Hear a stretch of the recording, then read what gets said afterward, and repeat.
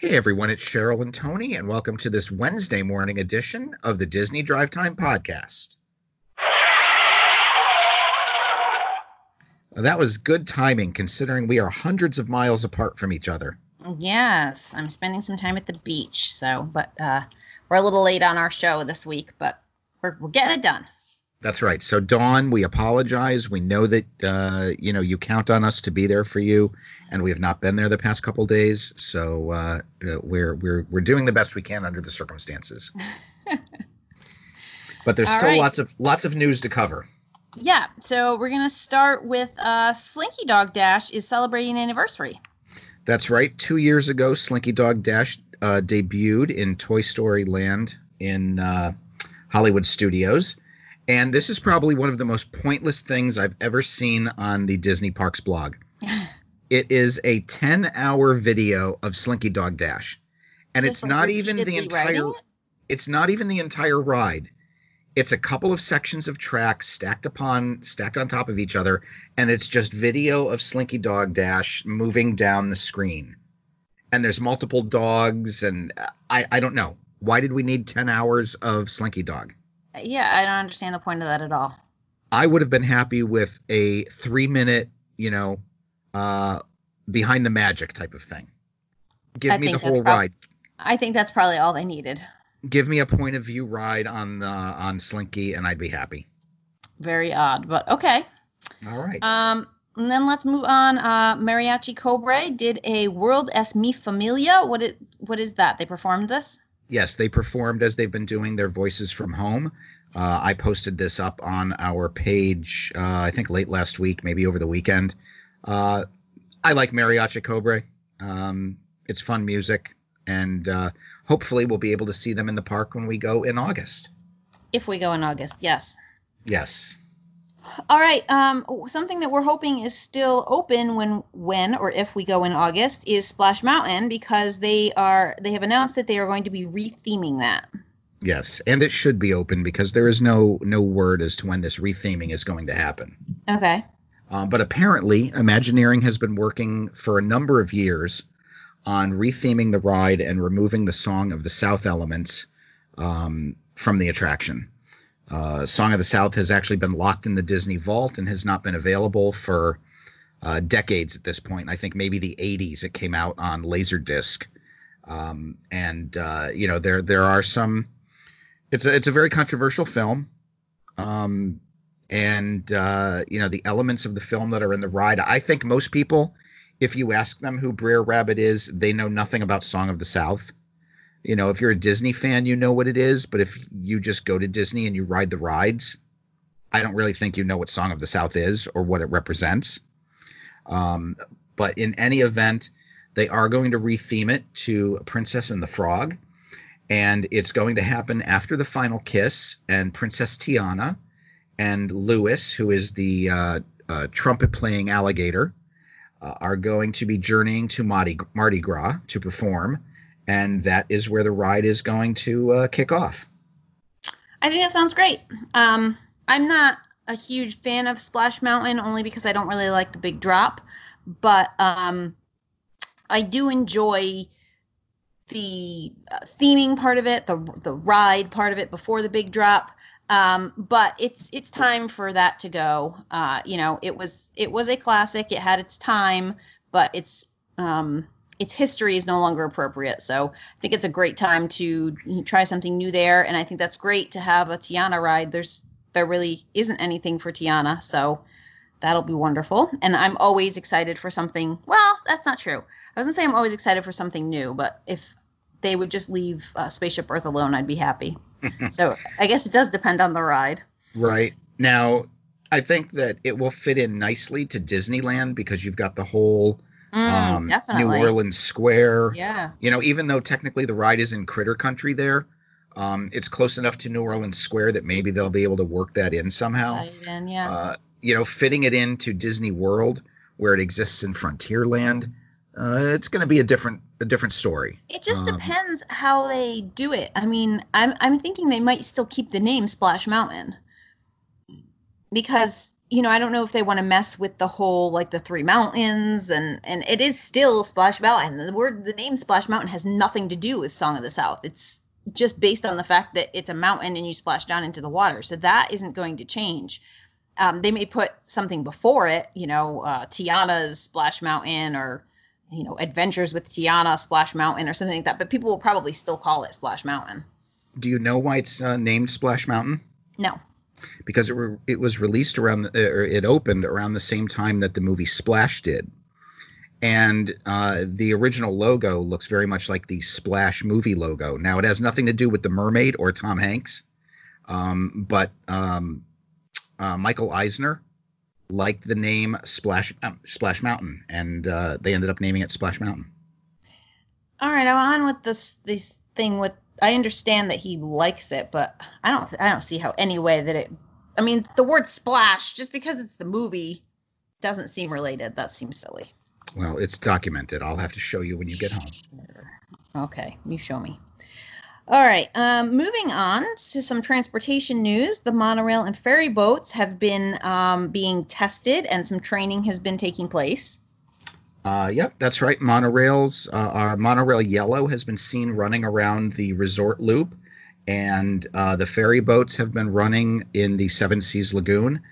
Since cast members have been away for a few months, they have to undergo retraining and certification in order to operate these conveyances for their guests. So that's what they're doing right now.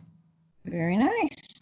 And I believe that I'm sorry, I was going to say all of the monorails have been fitted with plastic partitions. Interesting. Yeah. Between how many people? Like, how many people fit in a partition, I wonder? It does not state. Interesting. Okay. Annual pass holders, it has been announced that they will have a preview night before things open up. Yep, that's going to be July 9th and 10th. And they are able to choose Magic Kingdom or Animal Kingdom, which are the parks that are going to be opening on July 11th. And those signups took place over the past few days. Okay. It took 45 minutes for both parks to fill up. I was going to say, I'm sure those went fast. Yeah, that's another case of, Disney doesn't really give any type of heads up, and the announcement goes up, and then by the time some people found out about it, too late. Right. All right. Some select guests got a chance to get a head start on the dining booking. Who were those guests? There was certain ones. So it was guests who had dining up to or prior to September 2nd. And they were canceled before May 28th. So there was a little bit of window there of people who fit into that category, and dining went live as of today, June 30th.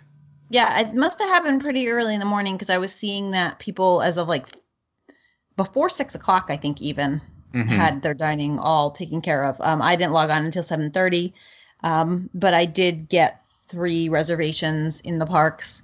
One at the Magic Kingdom, I booked the Plaza. One at Epcot, we ended up deciding on Garden Grill. And what was the other one? Where else did I do? Didn't you get us in at 50's Primetime Cafe? Yes, I did. That was the third one. Yes. It's going to be hot.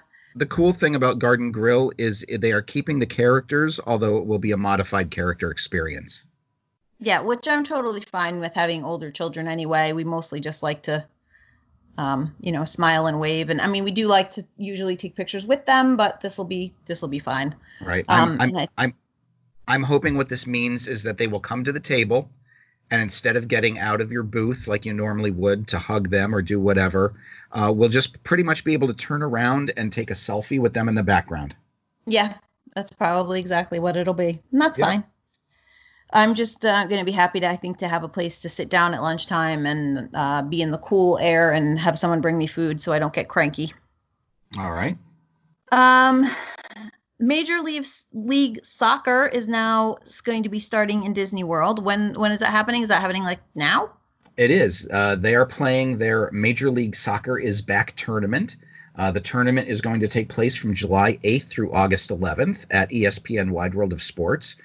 Teams have started arriving now, and they are going to be housed at the Swan and Dolphin resorts. Okay. Yeah.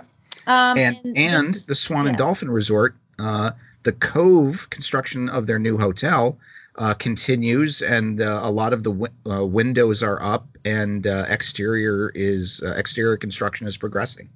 Well, that's good to know that they're still moving ahead with that. We don't want some half-finished building just hanging out there.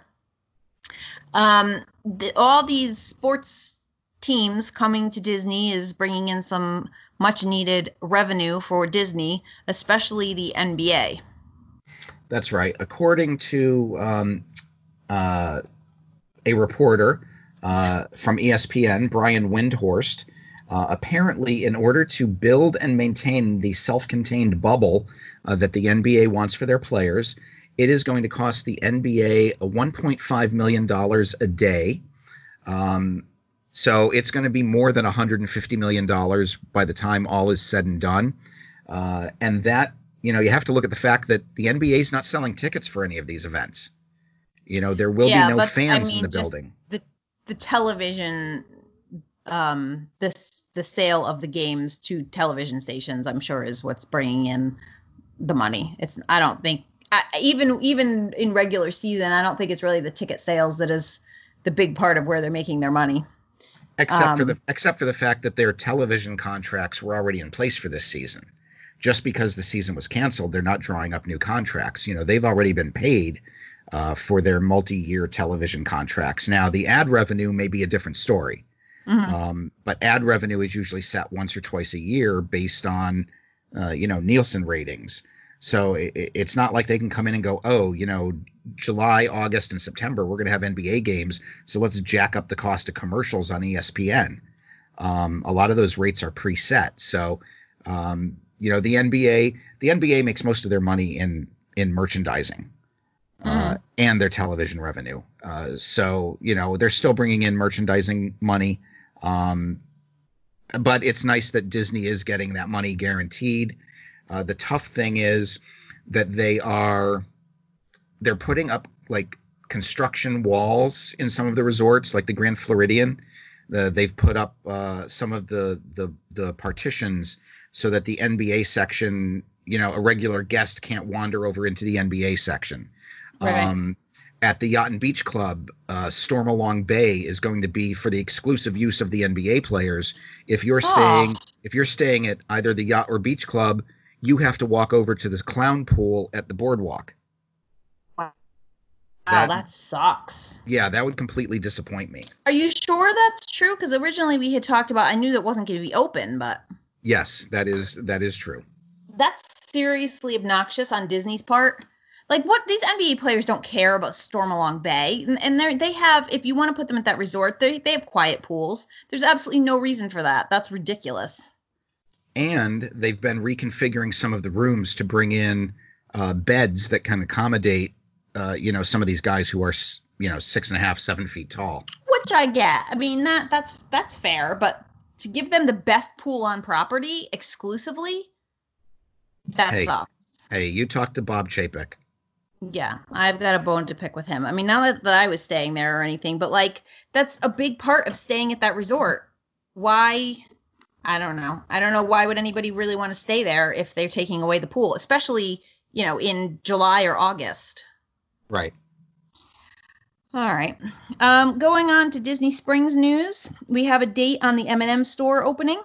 That's right. This will not anger Cheryl like Stormalong Bay does. Mm-hmm. But the Disney Springs is going to have one of 5 M&M's experiential stores. And that is scheduled to open Thanksgiving 2020. Okay, so still a little while to wait on that one.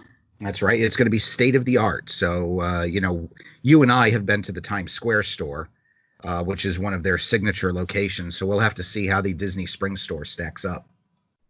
Yeah, I mean, I don't know how much you can do with M&Ms.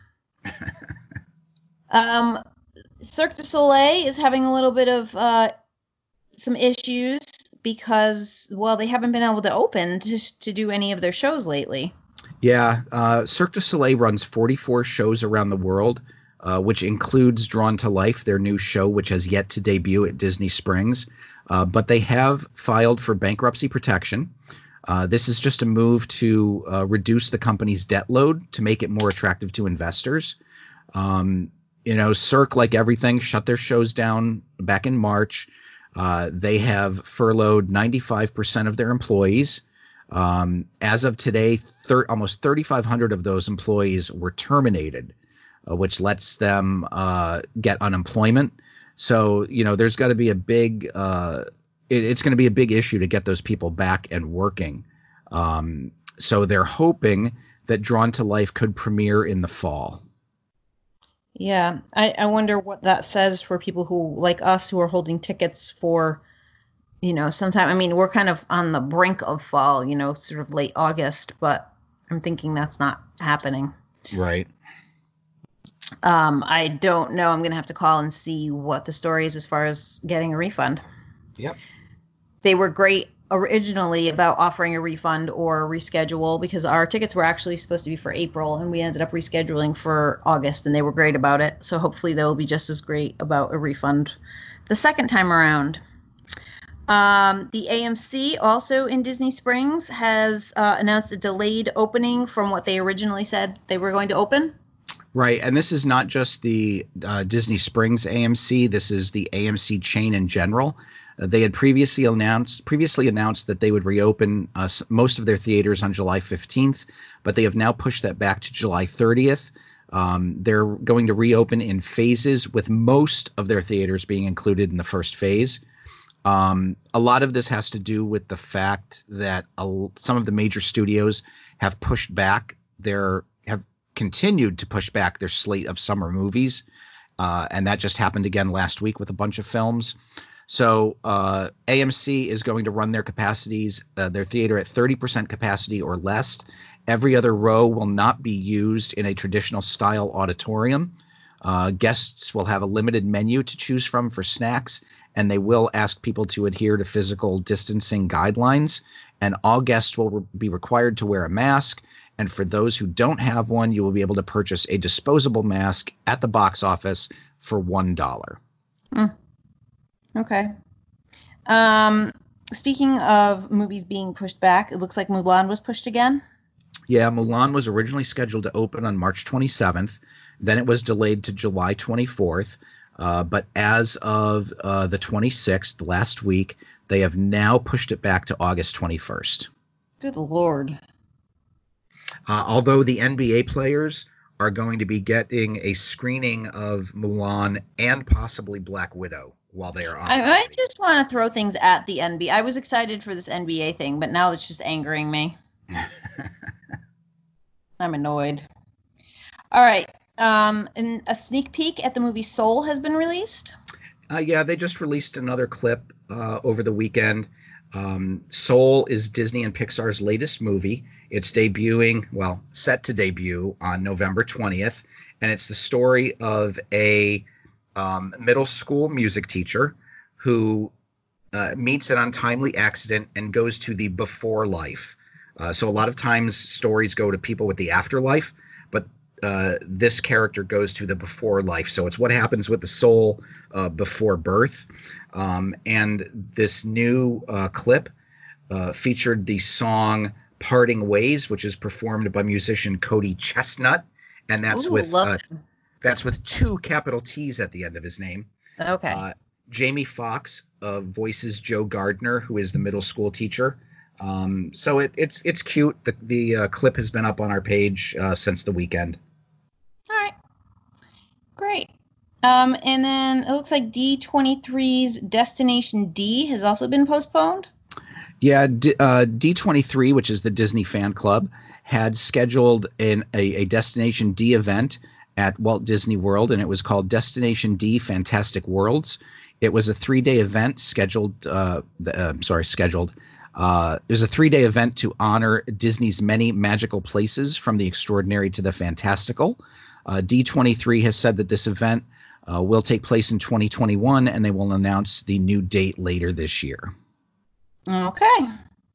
And Beyonce has debuted a visual album, or she is debuting a visual album on Disney Plus coming up.